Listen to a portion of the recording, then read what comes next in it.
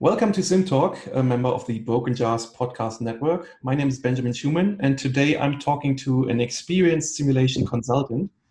I ran across him a few years ago, I think at the AnyLogic conference in San Francisco, when he worked at PwC already. Today he's a senior manager with them in London. Welcome to Sim Talk, Artem Parakine. Hello, thanks for having me. First of all, did I actually pronounce the surname correct? Yeah, no, it was very close. Great, good. I'm relieved. So Artem works for PwC, but obviously, just to make this clear right at the start, everything he says here is his own opinion, doesn't have anything to do with his employer. With this out of the way, Artem, why don't you start us off with telling us a little bit about your background story up until you came across simulation in your life, just people get to know you. Okay. So I'll probably start with my education background. So my university education is actually in software engineering. So I started in industry as a coder, and I worked on systems that were supporting kind of complex business processes in finance associated with travel, airline bookings, and things like Ooh, that. So like interesting. um, You hit me older. right up my sweet spot already, Oh aircraft. yeah. That's we aim to please at PwC. um, so I did that for quite a long time, and eventually I kind of thought that you know in my experience, I found that when you're dealing with systems, especially large systems, code bases, very, very big code bases that span multiple organizations, creating kind of sustainable change forward is very, very hard, which is why you find situations where you are stuck with dealing with some kind of system that an airline has been using since the 80s. And you have to kind of everything new that you do has to carry the baggage and pay the kind of technical debt incurred by that system. Um, and um, and even though you could see the path to change, it was very hard to convince people about that change without by just talking or using PowerPoint slides or Visio diagrams or something like that. And so that's kind of my first brush with simulation, is that my first kind of attempts at it was to kind of show how the change would affect multiple parties. And was Uh, it somebody introducing it to you, or did it just come as a revelation in the shower? Oh, there should be something like simulation. well, How no, was it's actually based on. I was at the time I was in University of Technology of Sydney, and there was a group there called Architecture-Based Engineering Group that was specifically aimed at um, actually kind of trying to put rigor and analysis behind the general enterprise architecture approach to system design back then. And one of the kind of work streams within that group was actually um, using the information collected during an enterprise architecture exercise. So something that's based like on TOGAF network. If you look at the stuff that is collected during a TOGAF exercise, it's actually quite voluminous. what is that? So I have never heard of that. TOGAF. Uh, TOGAF is, let me just see what it actually stands for in the full acronym. It's the Open Group Architecture Framework. So for an enterprise architecture, this is kind of the exercise where they walk the full stack of an enterprise system. So they look at the actual hardware, the software, the functional points, the data that's required at different points, and it's created, the business processes, the people, the geography, the commercials, the legal. So it's the whole enterprise architecture, right? Of Okay, which that obviously sounds. software is one component. So it's like a whole industry, It's Mhm. it's it's quite a mature industry. But these people that I happen to know in UTS, they were all kind of focusing on enterprise architecture, and they've developed this tool called Abacus, and part of that tool is actually simulation. So when they collect all that information during that architecture exercise, they then kind of build a discrete event simulation, and they kind of show that this much activity at different points in the system will use your resources this way. So their point of using that was to actually assure what's called a non-functional properties of the system. Mm-hmm. So obviously, like if you wanna see whether your system is resilient, you can't just go and break the system and see if it works. Although, I think that's what Netflix does these days in their whole chaos engineering department. Oh, really? But Do you have bad experience with that? With no, that? no, no. Well, it's just a field that I'm interested in. But Okay. back then, the only way to kind of say, well, here's the structure. These are all the boxes, and this is how they connect, and this is how information flows. What if we break this box? What's going to happen? How Mm-hmm. will the system degrade? And they were using discrete event for that. And I kind of, I mean, I was still at uni back then when I was also working in travel industry, and it kind of caught my eye, and I was like, that's actually a great idea, because you start with like the top line things like safety, availability, reliability, resilience, those things. But there's a lot of other things that you can consider, like flexibility, how easy it is to change, how easy it is to um, scale it along the number of functions you want to do, or along the number of customers you're going to do. At which point does it make sense that to restructure the system? Like, all those questions can be answered with simulation. So that's kind of how I got interested in that. Mm-hmm. And then um, one of the people in that group, he basically said, well, these are all great thoughts, but do you want to actually do a PhD and explore that whole idea more? How, because when you actually think about it, if you represent the system faithfully in some kind of generic structure, and then you figure out kind of scenarios to how that system can change as a result of some external drivers, like um, changes in commercial structure or acquisition by another company, or maybe expansion in another market, um, then you can basically you can figure out a way to optimize an enterprise architecture based on those drivers using simulation. Mm-hmm. And that's kind of what the topic of my PhD was. I think it was titled, um, optimization guidance of architectural optimization guidance of complex computer-based systems. Yeah, I think that's a bit of a What mouthful. kind of enterprise sizes were you looking at? Was it just huge global conglomerates, or when would it be interesting for me as a company?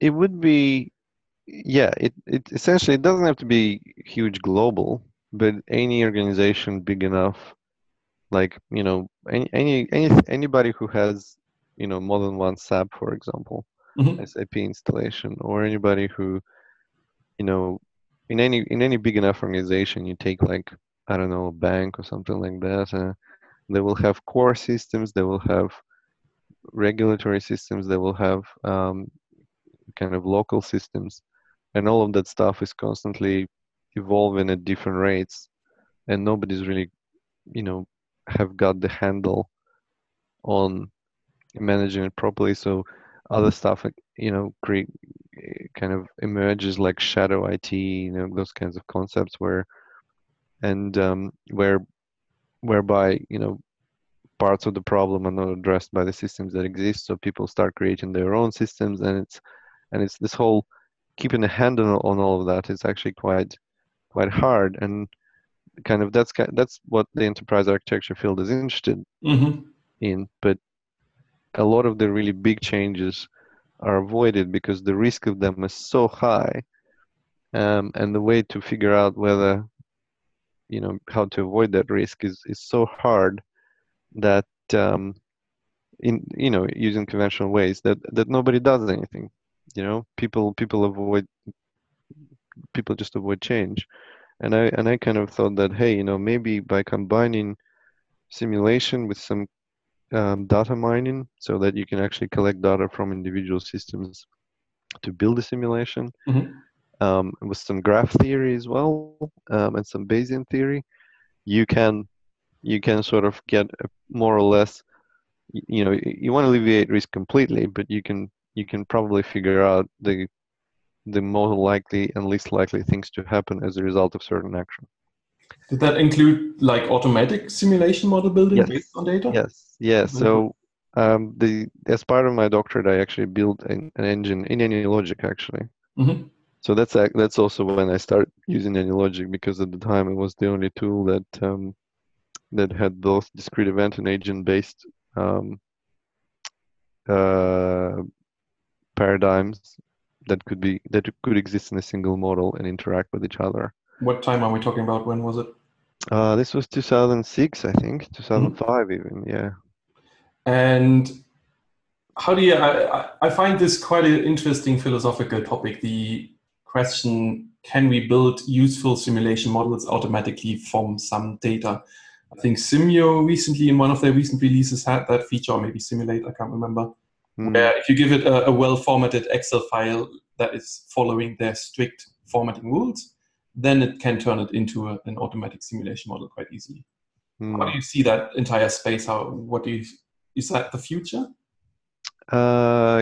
It's definitely part of the future. It will definitely have a space in the future, because I got it working on a number of projects and in my PhD. Um, Admittedly, the generative part was very, very hard at the time, and it wasn't complete. It did require a lot of post-production by a person, Hmm. namely me, but it did create a lot of things for me that if I was to do manually would have taken months.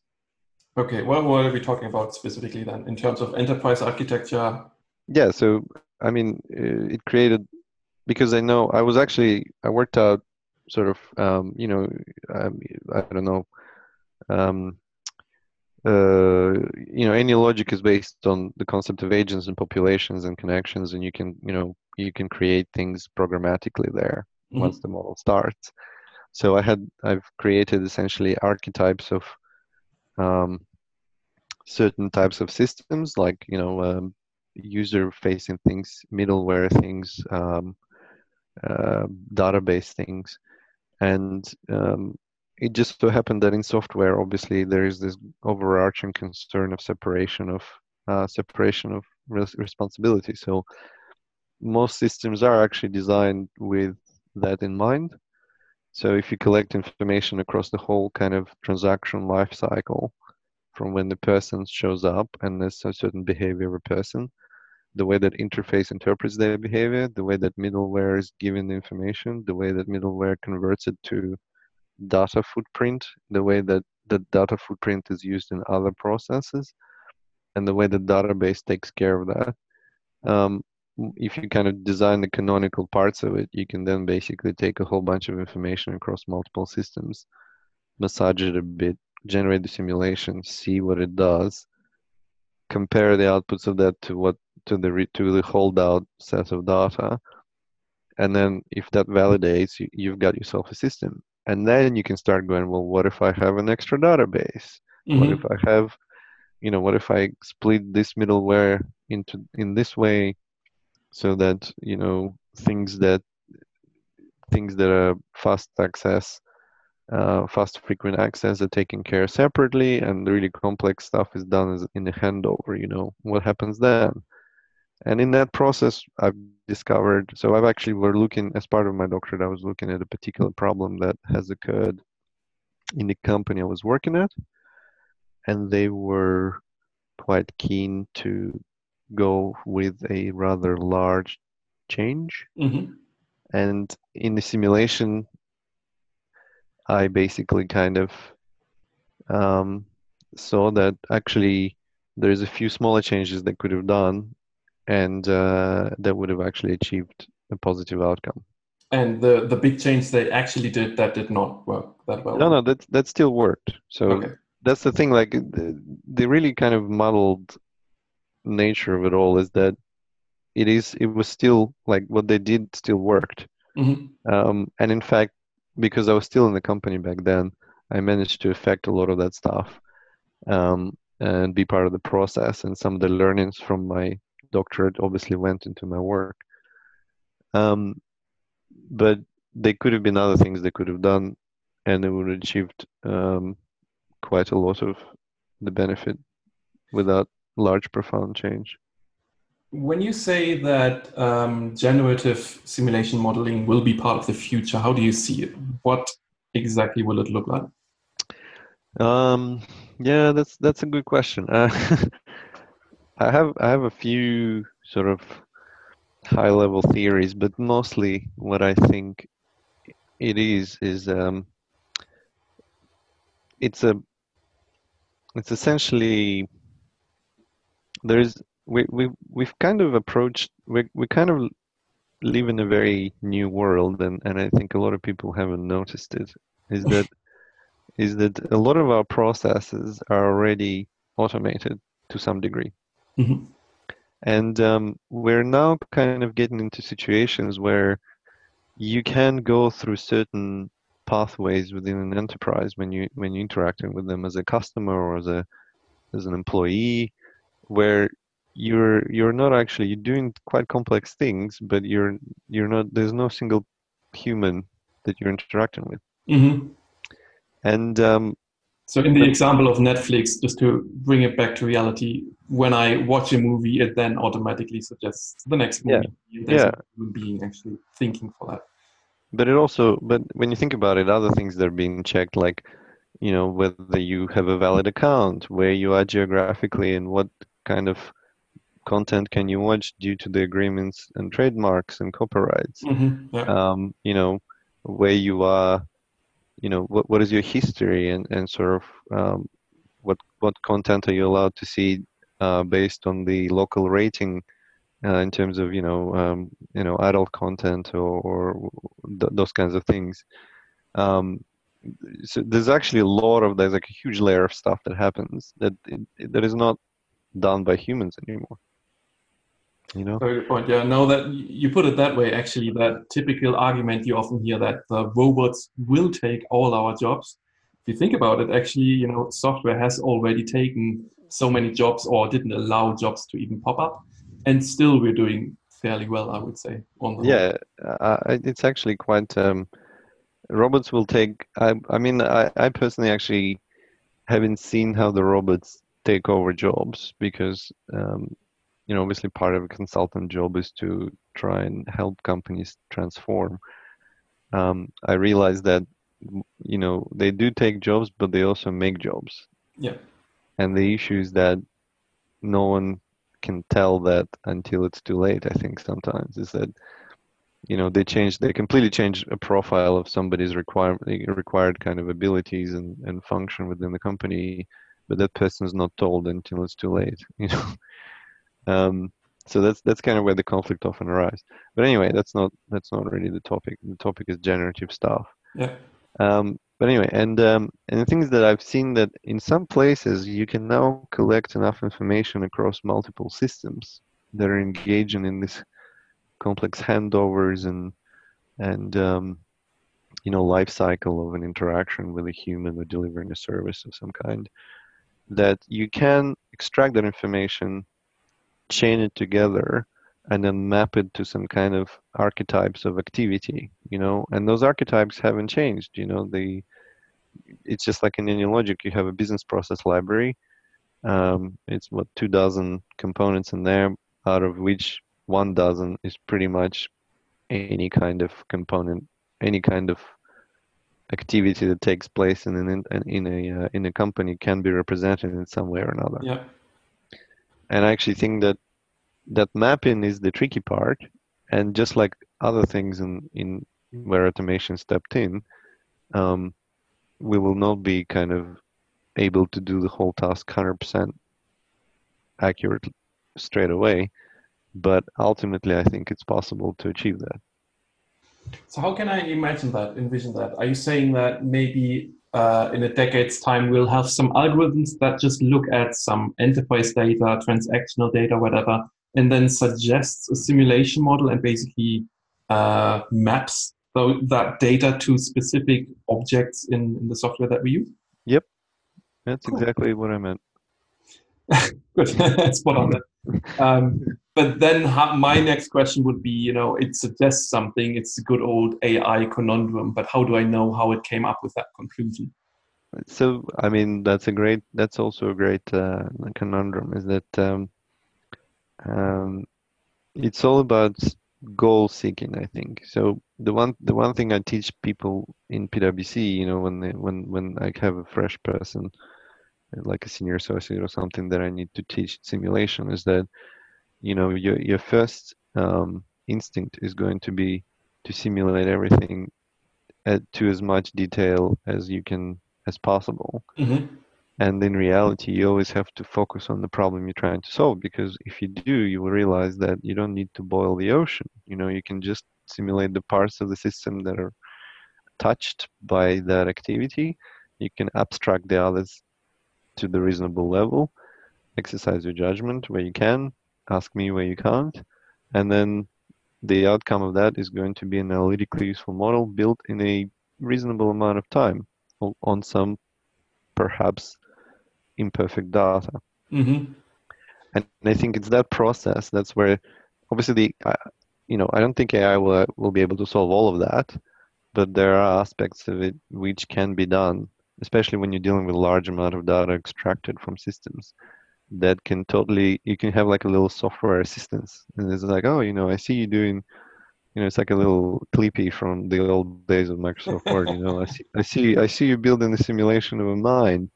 Do you have trucks? That kind of stuff. Yeah, I would love to have Clippy back in AnyLogic. That would be awesome. Exactly. And it doesn't mean like, again, it's like, it doesn't mean that it's going to be simple and easy, and it doesn't mean that we have to stop everything and work on that. I mean, I think learning through doing is the way to actually find these archetypes of behavior, archetypes of objects. Um,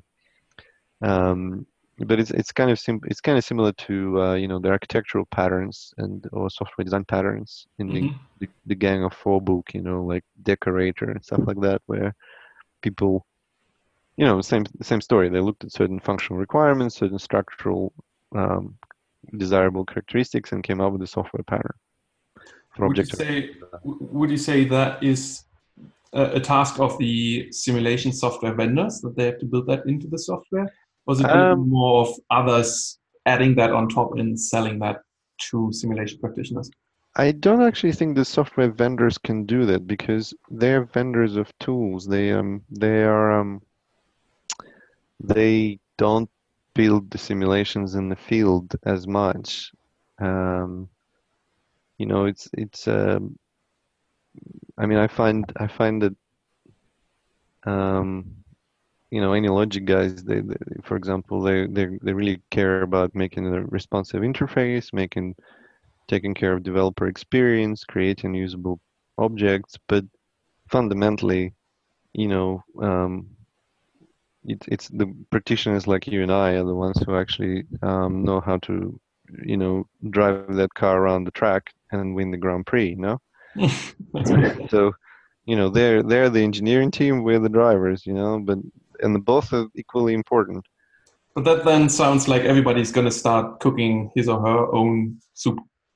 And then Yeah, maybe in a couple of years' time, it will sort of emerge that underlying thing that everybody uses. yeah, it's exactly. I mean, I completely agree. It's going to be. I think we will experience some kind of Cambrian explosion of different flavors and things, and it's just going to be like a giant, soup. And then eventually we'll all find out that we've been just making the same soup all the time, just slightly more salt in one place, slightly less chicken in another, that kind of stuff. I love how we are moving to vision now. Yeah, exactly. Let me take that segue that you took earlier when you mentioned PwC. So we've spoken about you working with or for Abacus doing your PhD. I think you Yep. also worked for them after your PhD, right? Yeah, briefly, yes. And how did you then move on to PwC? Well, so I didn't actually um, s start doing simulation in PwC. Firstly, I've started working in an engineering consultancy, Mhm. which at the time was called Amazon Pack, and they found me through some people I knew, and especially around they were using AnyLogic at the time as well, and they approached it from a different side, so they were all engineers, and they approached it from problem statement side, so they were not software engineers though. And at the time, AnyLogic required, if in order to make it um, work very well with, especially with external databases, AnyLogic required a bit of Java knowledge. So I started helping them out, sort of just with that work. And Um, just quick question, Amazon Pack, any affiliation with actual Amazon? with who, sorry? With actual Amazon, Oh with a no, no, global. sorry, no, it's not Amazon Pack. It's Evans, as Ah, in oh, Evans Evan Pack. Sorry, and yeah, I Pack. Yeah, remember yeah, that. yeah, yeah, that's right. Sorry for my for, And my. Evans and Pack is a like an Australian consulting firm, right? Yes, yeah, Yeah. it's an Australian consultancy. They've since got acquired by a bigger company called Worley Parsons, and they changed their name to Advisian, I think. Um, and but yeah, so in while I was there, we built, some simulations. I worked for just, mining companies. Australia is a commodity country, so we worked for mining companies and um, rail operators and ship operators and transport agencies, just the bread and butter of engineering consultancies, really. I'm interested because the I saw these kind of models you presented at one of those conferences a few years back, where trains drive across Australia and stuff. And I Yeah. loved it because these applications are so tangible. How did you find it coming from an enterprise architecture world, which to me is relatively abstract, to this real physical things moving around world? Yeah, it was very refreshing. It was no, it was. I mean, we on almost every job I had a chance to go to the place where the things are actually happening, and I went Cool. to see like large, I went to a power station once. It was the biggest power station in Victoria. Hmm. And we went to a train yard, so I saw like how the train yards operate, and it does make it because a lot of that stuff is actually um, it's almost like unwritten rules. Stuff is not recorded properly because it's been around for so long that anybody who has education in that space would know it, you know. Hmm. And me coming from software engineering background, I didn't. So just going there and seeing those things being kind of made me understand the context a lot more, which I actually think made me better, made me better able to build simulation models. Yeah. That's one of the things I always push when I have a new client. If they are reluctant, I say I have to come see whatever I'm modeling. Yeah, I have to. There's no way around it. There's so much intrinsic, implicit knowledge floating around when you talk to people, when you see the process. Super, super useful. yeah, exactly. Yeah, that's. I mean, and when we went, so when I switched over to like more engineering oriented stuff, that was a big thing for me because although I did study. So in the first 2 years of engineering degree in my university, you kind of do the same stuff as every other engineer. So I had a lot of kind of basics knowledge, but then obviously I didn't have kind of developed knowledge in those areas. So being able to go there and relate was very helpful. Cool. How long did you Yeah. stay with them? What kind of stuff did you do? You helped. You said you helped out with the software engineering bit to get the Yeah. analytic models going, but did you also actually model for them? Yeah, so I started off with software engineering bits, and then as a contractor while I was finishing up my doctorate, and I just needed some extra income.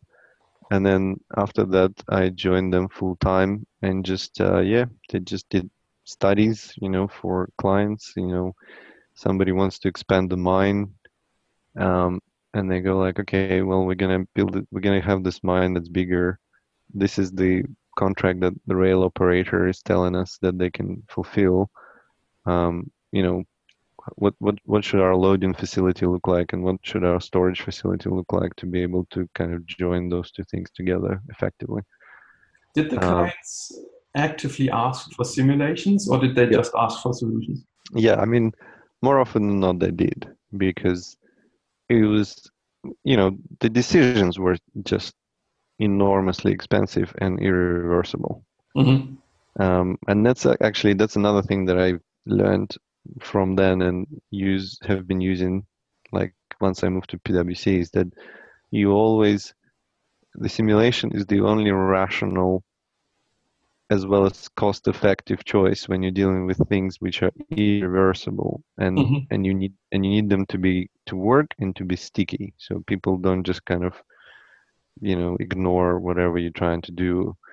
Every other time you can probably get away with other kinds of tools, you know, that are cheaper and faster, and more abstract and less precise. But with the simulation, you know, it is expensive and it takes a long time and it requires quite a lot of, I mean, faith, because sometimes you build models and um, they go so against people's built up instincts, Mm-hmm. right, and intuition, and it's a really hard work to actually basically convince them that it's not, I'm not wrong, you know, I've done what it's doing, and it's quite confronting sometimes because they just people, you know, especially people that have been working somewhere for a long time, they've built up kind of a collection of heuristics and anecdotes and Mm-hmm. beliefs about the system, which probably were correct or even are correct a lot of times, but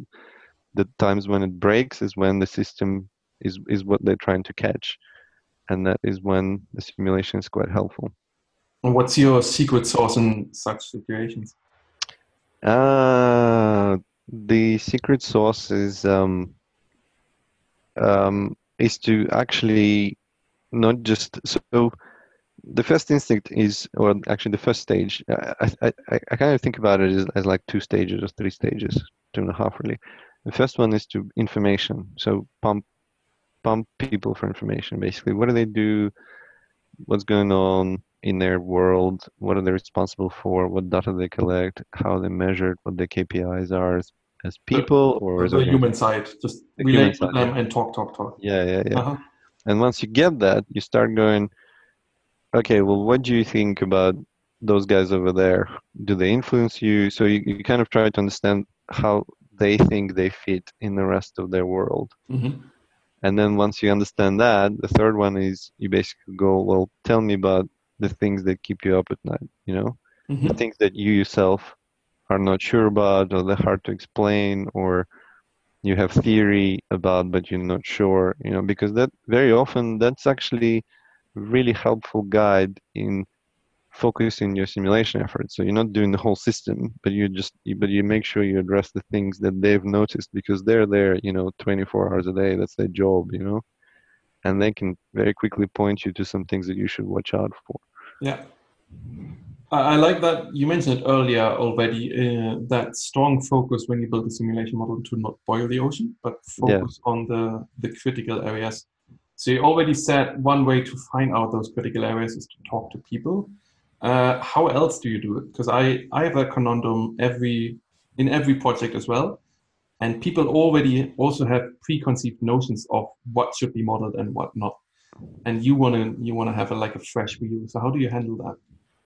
So I find I try to frame the gap. So in every situation, there is essentially the bottom up and top down view of the system. Mm-hmm. The bottom up is any records you collect from systems or logs or what have you, you know, whatever it gets collected. And the top down is the KPIs. It's the way that people get paid their bonuses, it's the way that their performance is measured and stuff like that. And very often, if you find information that is missing from the KPI, because they always will be, and if you find the way up, and if you cannot find the path by which that information is mapped to your logs, that is the part you need to simulate. That is because that's essentially where knowledge is assumed and anecdotes exist, but it's not recorded anywhere with any faithful recollection of what's actually going on. All right, that sounds super interesting. I haven't heard this approach before. Can we try to put this into a real life example, maybe with Netflix again? So I'm a Netflix, I don't know, software builder. I've got my KPIs, so I need to deliver, I don't know, 10,000 lines of code in a year or whatever, or only $10. How does that map to finding out what should be simulated then? Well, um, essentially you look at, where does the person sit, right? Which part of the system that they're affecting, how many other people are working on the same system, how many business processes are supported by the system, and you look at their KPIs. You look at, well, what's their profitability, for example, what is their exposure, what is their reliability, how much effort they had to spend maintaining that in after it's been released, and then you basically go, well, dude, you're a person that is trying to push out this much code a year. If you actually do half of that, but you take into account to start working from the most critical down to least critical, that gives you certain advantages. So Mm-hmm. you basically, it means that once you take care of the most critical part, every line of code after that becomes easier. For example, like I'm not sure that's how it's actually going to work out because obviously they have a very distributed kind of environment. And But in that situation, you would then say, what I need to simulate is the way that you solve problems, and I'm gonna the what if in the simulation is going to be what if you start doing the most critical problems first. yeah. What if you prioritize work instead of just doing stuff that you're told? What if you actually, look at a context and prioritize work based on that, for example? That's a very super interesting way of figuring out what to simulate. Can you maybe share another example from your recent work or from longer ago, so we can relate here? Yeah. So for example, so we worked on one particular model for one of the mining companies that was looking to introduce um, a new kind of signaling along their rail line that was spanning something odd 500 kilometers or so of Mm-hmm. Australian desert. And obviously, this is a very remote.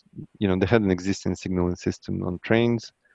Sorry, on the train line, and they were looking to put new kind of signaling in place so that they could create what's called the virtual um, blocks of uh, track, so that empty trains could actually run closer to each other because they have shorter stopping distance. They are lighter, and then heavier trains you could kind of um, run them in tandem. You could create like a few of them, and they would behave very close to each other as well. So the trains would start slowing down at the same time and speeding up at the same time. So you had like a very highly advanced digital system. Mm-hmm. And so we had a look at that. And obviously, in order to do that, you had to look at how the things are right now, and then try and go like, well, what if these guys don't wait for each other to clear the signal areas, but actually start running together?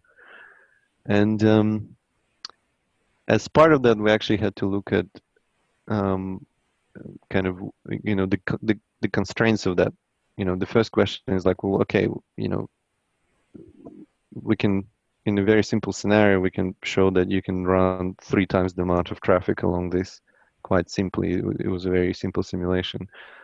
And then we go like, okay, well, what are the constraints of this? What is the actual interface of these two constraining factors? And they said, oh, okay, well, the yard is a constraint because it's operated on its own rules, and trains that come in have to be serviced in a certain way because they're very heavy and they're very long and it's very hot and they have to be separated and shunted around, and then they have to be like re-welded because the weight itself like deforms the iron of the wagons. Mm-hmm. And we looked at that and said, well, okay, if we just do this back of the napkin, it's clear that your current system can actually support more traffic than you do now. Why aren't you pushing more traffic already? And we had a look, and it turned out that in the yard they they had these little tractors that pull the wagons around when they separate the trains for service. Mm-hmm. And if they just got an extra tractor, they would be able to meet quite a lot of their capacity requirements. Huh. That was it. You didn't need. I mean, you would need the obviously the in-cab, the digital signal system eventually, but that need was actually quite further away. They had a lot more time than they thought they did if they just Yeah, took care of the constraints on the other sides of that system. that sounds really cool. What did they say? Did they buy one? No, it was an insight. It was quite easily kind of you know not quite, but it was explainable, which was very important. Um, it also was in line with some people's suspicions that Mm-hmm. they didn't actually tell us because we didn't ask. But yeah, I mean, I don't actually remember what the final decision was, but it went into the mix of things that Yeah, had to be considered. Yeah. very cool. Right. Let's still go back to the segue of you then actually. How did you come to PwC? Oh yes, yes. So that's still going on, isn't You're it? about halfway through your life Yeah. then. Well, no, I mean that's pretty much it. So we got to a certain point in the engineering consultancy, and they were going through quite a lot of restructuring acquisition, and I just um, got an opportunity from somebody who I knew was working in PwC to help out with some stuff that they were doing, um, just in general conversations. And then the guy just went, "Well, do you want to just, you know, move companies and just work full time for us?" And I did, and that was it. And at the time, like we were put into the consulting data and analytics group. Sorry, I joined the consulting data and analytics group in PwC Sydney, and we just kept we got access to different kind of clients. The questions were more business oriented rather than engineering oriented, Mm-hmm. um, and the industries were quite a bit wider as well. Um, and we just developed a group there. Um, so when I joined, it was just me and another person who was simulation people, Mm-hmm. and then by the time I moved to UK, I think they had about 8 people that were doing simulation there. Let's put some time frame around this. So when did you join, and when did you then move to the UK? So let me just work back. I think so. We moved to UK in 2015, and I joined in 2013. Mm-hmm. Yeah. So yeah, I think that's And about it. when you And joined, there was one other person doing simulation, and then you grew to 8 in the space of yeah. 2 years. So what was your how did PwC in Sydney in Australia see simulation at the time, and how has that changed, do you think? They didn't really. I mean, their whole engagement with analytics was quite rooted in a lot of the existing practices. So they pulled in people that have done economics, they've done maybe actuarial work, they've done data management work, they hired a whole bunch of people which were somewhat not quite typical for PwC. So people with like masters of math or PhDs, and they just to build up like an analytics function Mm-hmm. within the company, and and just they went down the list of things, and they said, well, we need some people who understand machine learning. Yep, that's those guys. We need to have some people who understand big data. That's those guys. And then one of the people that was in the team was seconded actually from the US firm. where he was actually part of the group that and is led by, I think, by the guys that quite prominent in the simulation field when it comes to PwC. Mm-hmm. And so he was very familiar with how the simulation can be used in general, and he identified kind of as a need within the group as well, and communicating that to the partners, and then the partners went out and found us, or me rather, and another person, and that's how we ended up joining that group. And as part of that, they essentially we spent quite a bit of time communicating sort of the kind of work that can be done using simulation and how it fits with the normal operation of PwC and how it can improve certain types of assignments. Mm-hmm. And they kind of saw it as a good thing and started investing in expanding their capability. So when I go to simulation conferences and the Anylogy conference in particular, PwC is always there quite Yep. prominently. Yeah. And what I perceive from the guys presenting and the topics that they cover, it seems to me PwC is pushing simulation and tries to be a thought leader in this space. Do you think that's a fair statement? Is that do you see that day to day as well? So, I mean, yeah, PwC as a company is driven by the need to be accountable.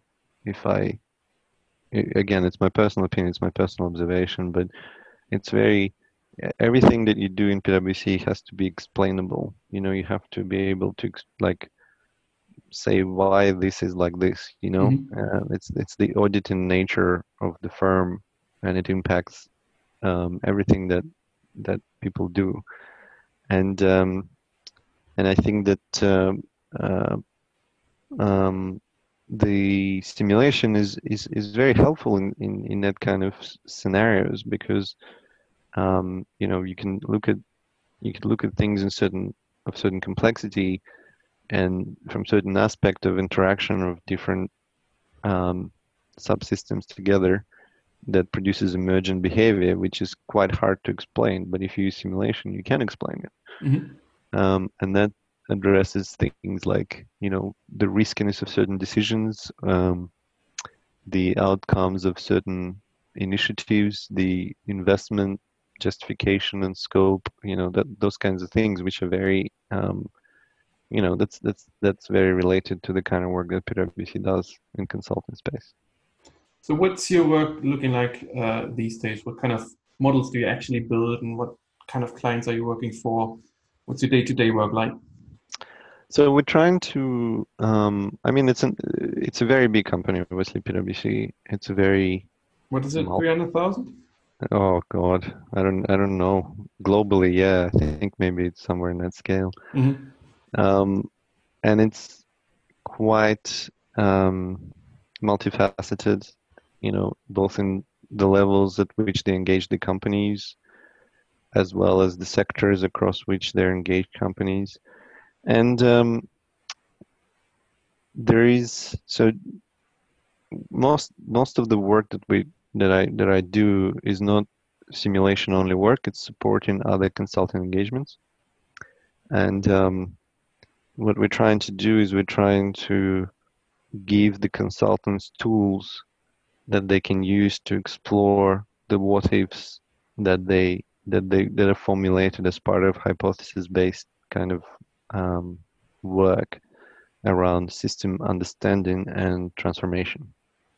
So And if you deal, that's like the common consulting speak, right? yeah, Hypothesis-based yeah, working basically means we go to a client, they tell us what their problem is, and then we say, we think the reason for that is X, and now we're going to test it if that's actually true. yeah. So that's kind of, yeah. This is when they have problems that can be tested like that. But sometimes what they do is they basically say, okay, um,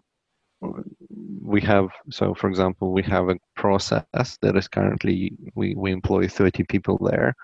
We need, and it's doing 10,000 transactions a month, and we need it to be 30,000 transactions, but we don't want to hire any more people, or we want to hire a very small number of people. What kind of people do we need and why? And what else should we buy, you know? And when you say you support PwC teams to answer these kind of questions and do these what if analysis, do they come to you? Do people know about you, or does your team have to sort of promote the kind of skills that you have? No, we definitely have to promote. It's one of those, you know, it's a very big company and everybody has a day job, you know. It's very hard for them to deal, because you know, we're not the only people in PwC that have something to convince people about, you know. There's obviously people Well put. in other parts that are operating, and again, with valid, not simulation, but other valid approaches that can be beneficial to clients, you know, around certain kinds of advice in finance or certain kinds of advice in human resource. I mean, it's just it's very huge. It's like anything you need done, you can get done in that place. And so we certainly trying to be very targeted. We certainly try to relate it to the strategic initiatives that appear as headline topics across industries.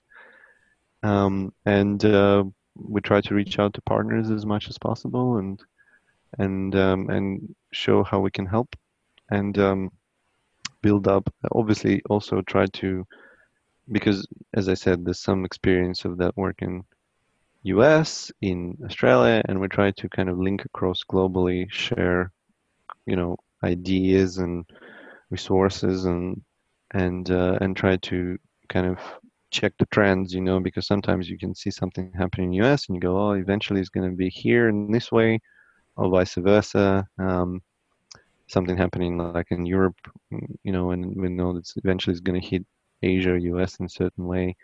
And we basically go, oh, okay, well, we can do it this way. But it always comes down to not just being in the ivory tower. You know, you always have to find a way that identify how the simulation can help people do the work that they already do as a kind of to support them in a, you know, commercially viable way that makes financial sense, and at the same time not be like a black box, because, you know, we're talking about people with serious relationships with the clients, and they would be very risk averse. They would be very, you know, averse to the idea of bringing somebody to the table if they don't completely understand or know what to expect in that situation.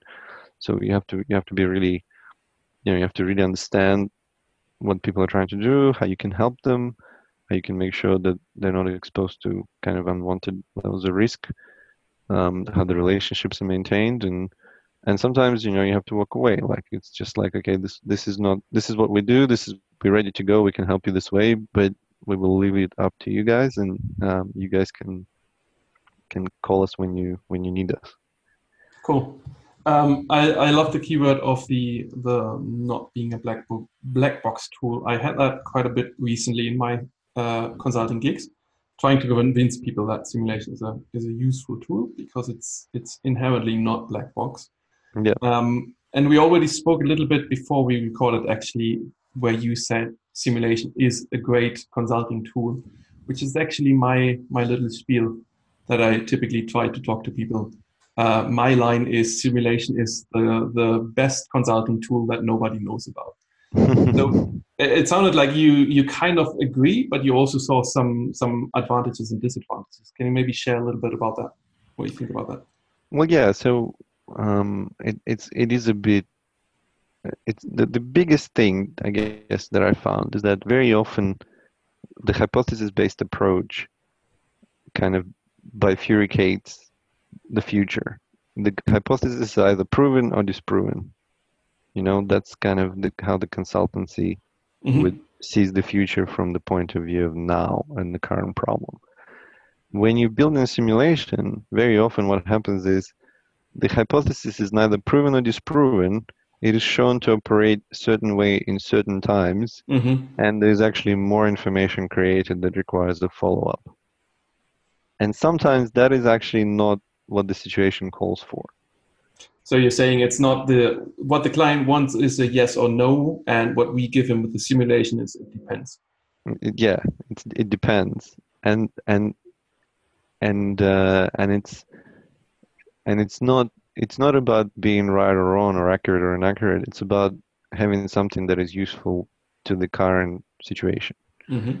and it's very um, that stuff really comes with I'm not saying that simulation can't be used in that way, but sometimes in some situations it does take a lot of time and effort for that particular decision context to achieve something that could be achieved using simpler methods, um, by combination of static models, perhaps in Excel, perhaps in something else, and kind of uh, buy-in from clients or SMEs, like field experts, or past experiences or something like that. So in those situations, you just kind of have to go.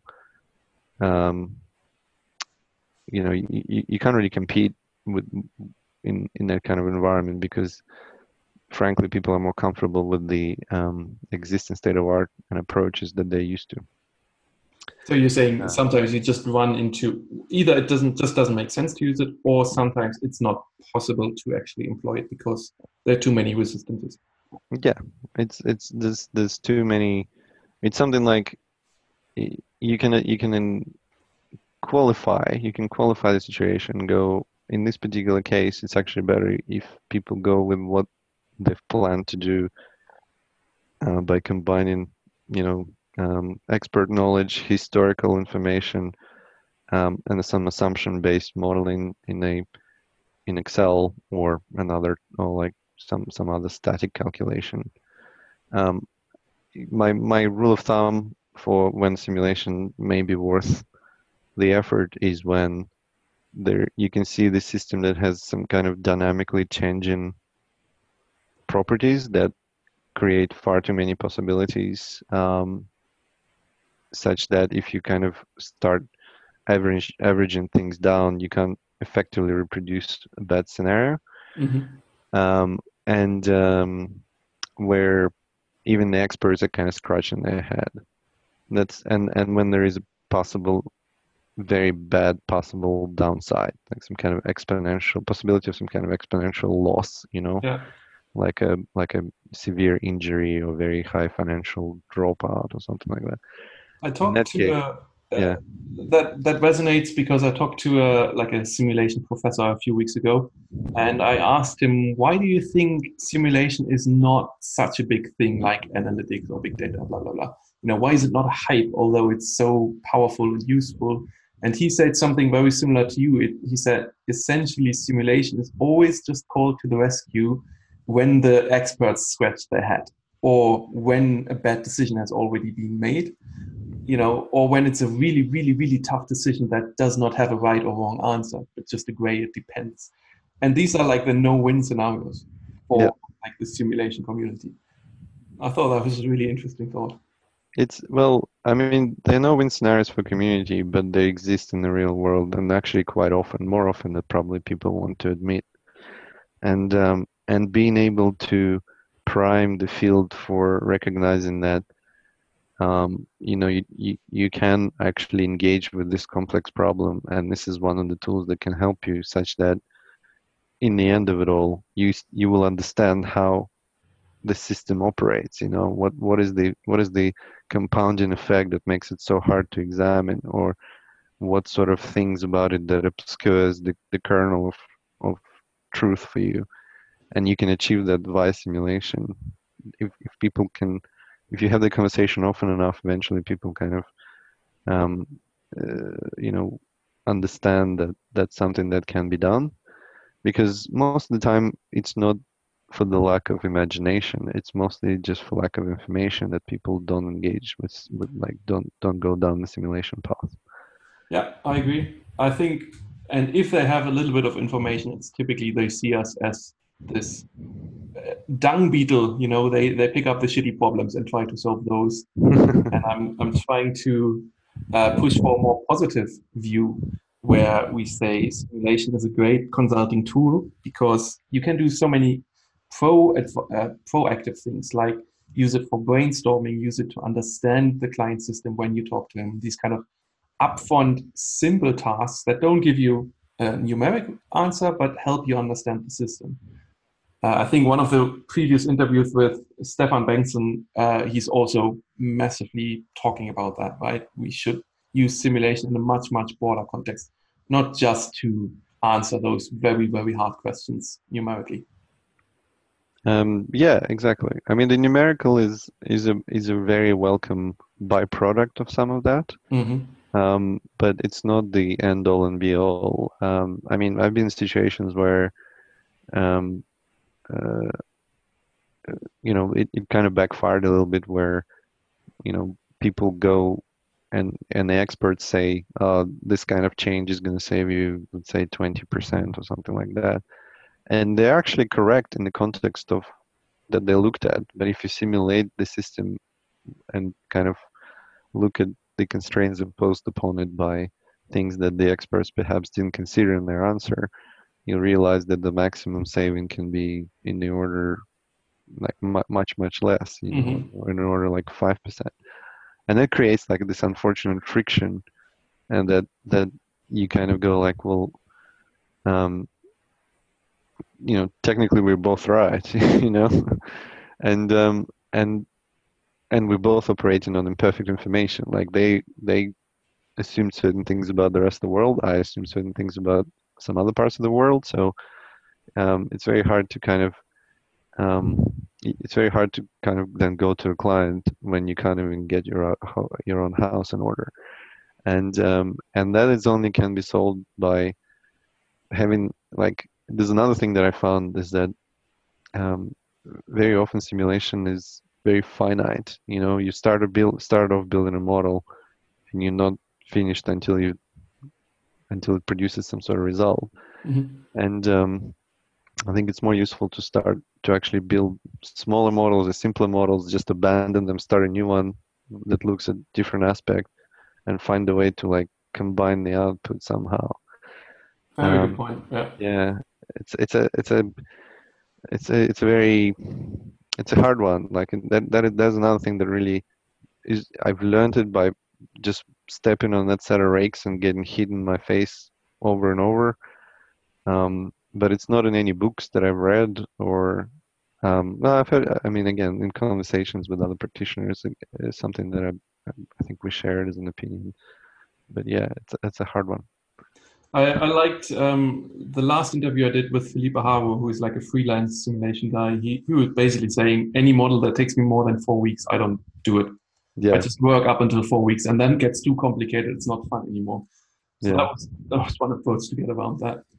That's very true. I mean, once you strip out the technicalities of user interface design and data management, if the processes themselves are getting into the area of more than a certain amount of time, then either you're using imperfect information, or you're making too many assumptions, or it's just too detailed and too complex, really, representation.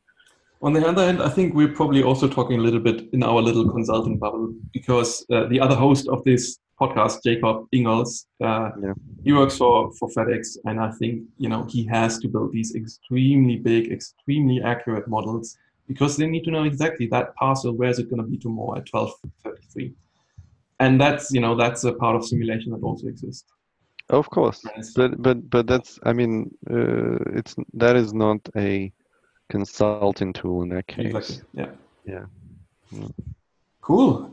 So Artem, what's happening next for you then? So we're trying to kind of like a lot of the work that I do is speculative design, supporting speculative design by other people, speculative service design. And I mean, the stuff that I run into is essentially, it has like three, well, no, it's actually just two varieties of things. One is, yeah, we kind of see the simulation is useful, but we don't understand how you can build it by just talking to people and looking at some data. We don't understand the conversion process. Mm-hmm. We find it a bit risky. Can you and we're not particularly happy with how long it would take. Can you just give us an example? So I'm going through a number of exercises within PwC where I've engaged with people in industries, and we're looking for some canonical problems in those industries that they've identified as something that's happening in the industry right now.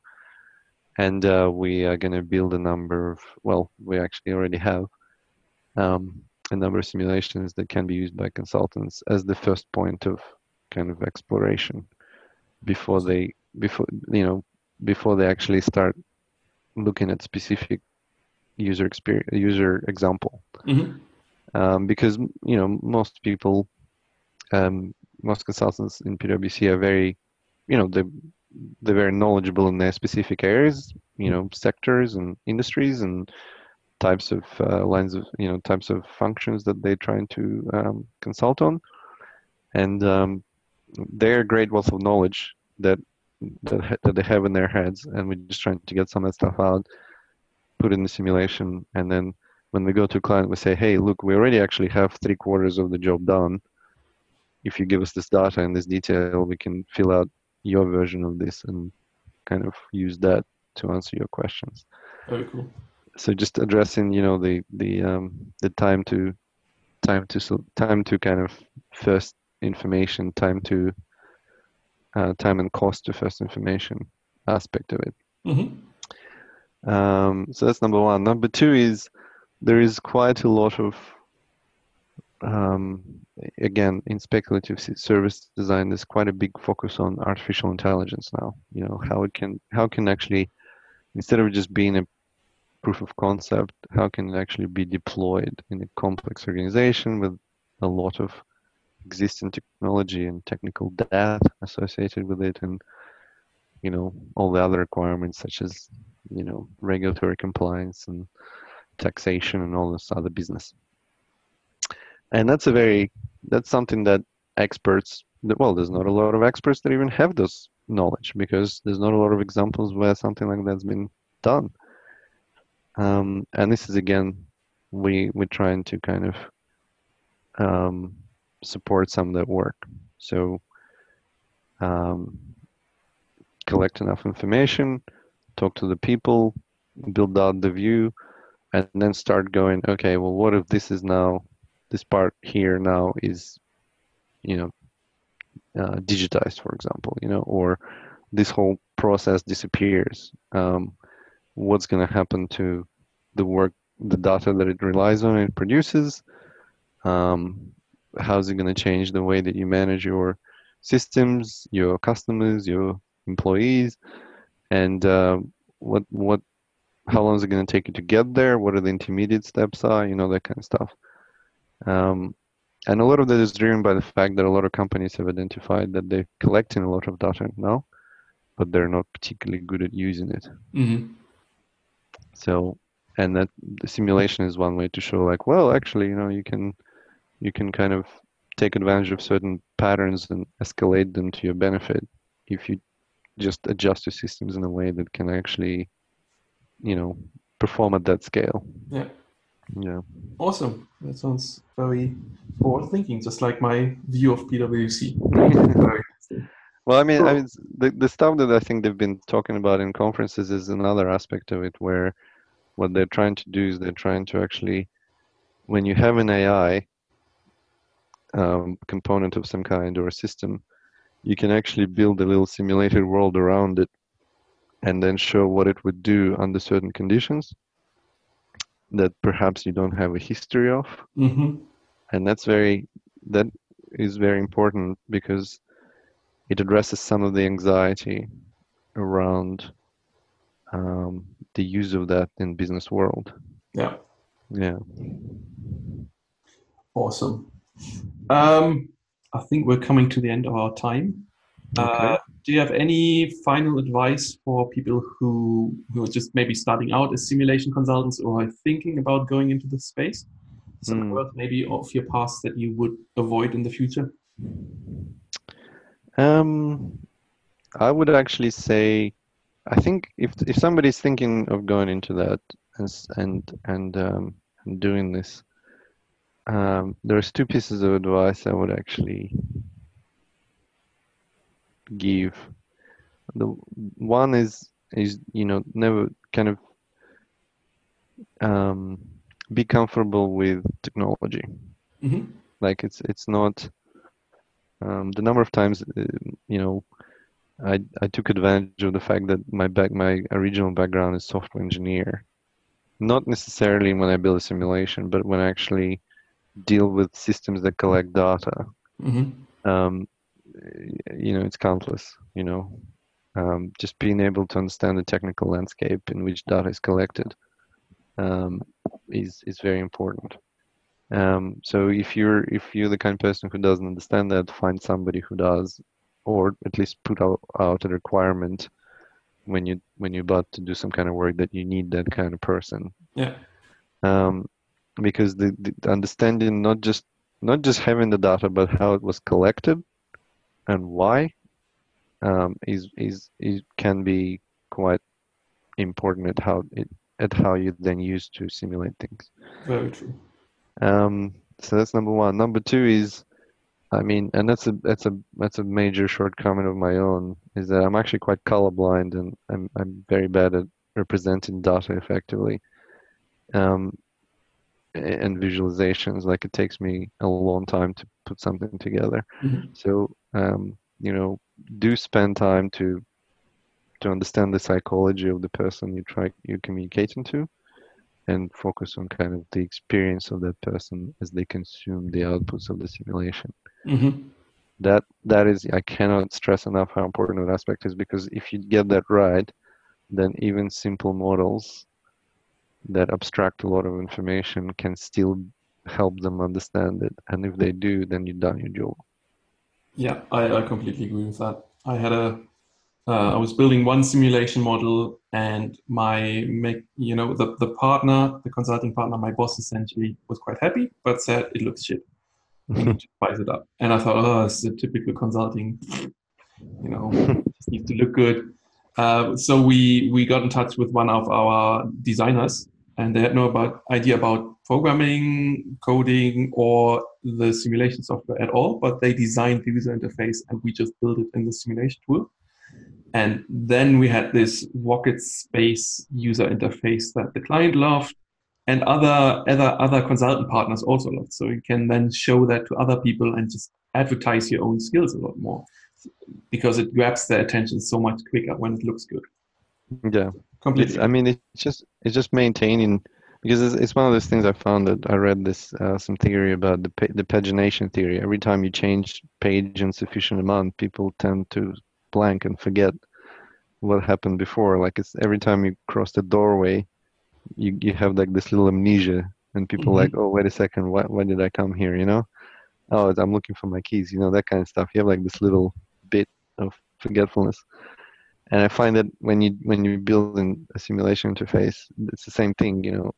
Every time you do something um, sufficiently differential on the screen, people have difficulty keeping their hand on the thread of reason that you're trying to kind of take them down. And it's a really, like, sometimes it's very hard to even tell that. Like you'd be like, yep, okay, this is what it is. Do you understand? Yes, I do. And then it turns out that they don't. Yeah, so true. Great. Artem, thank you very, very much for your time and sharing all those insights.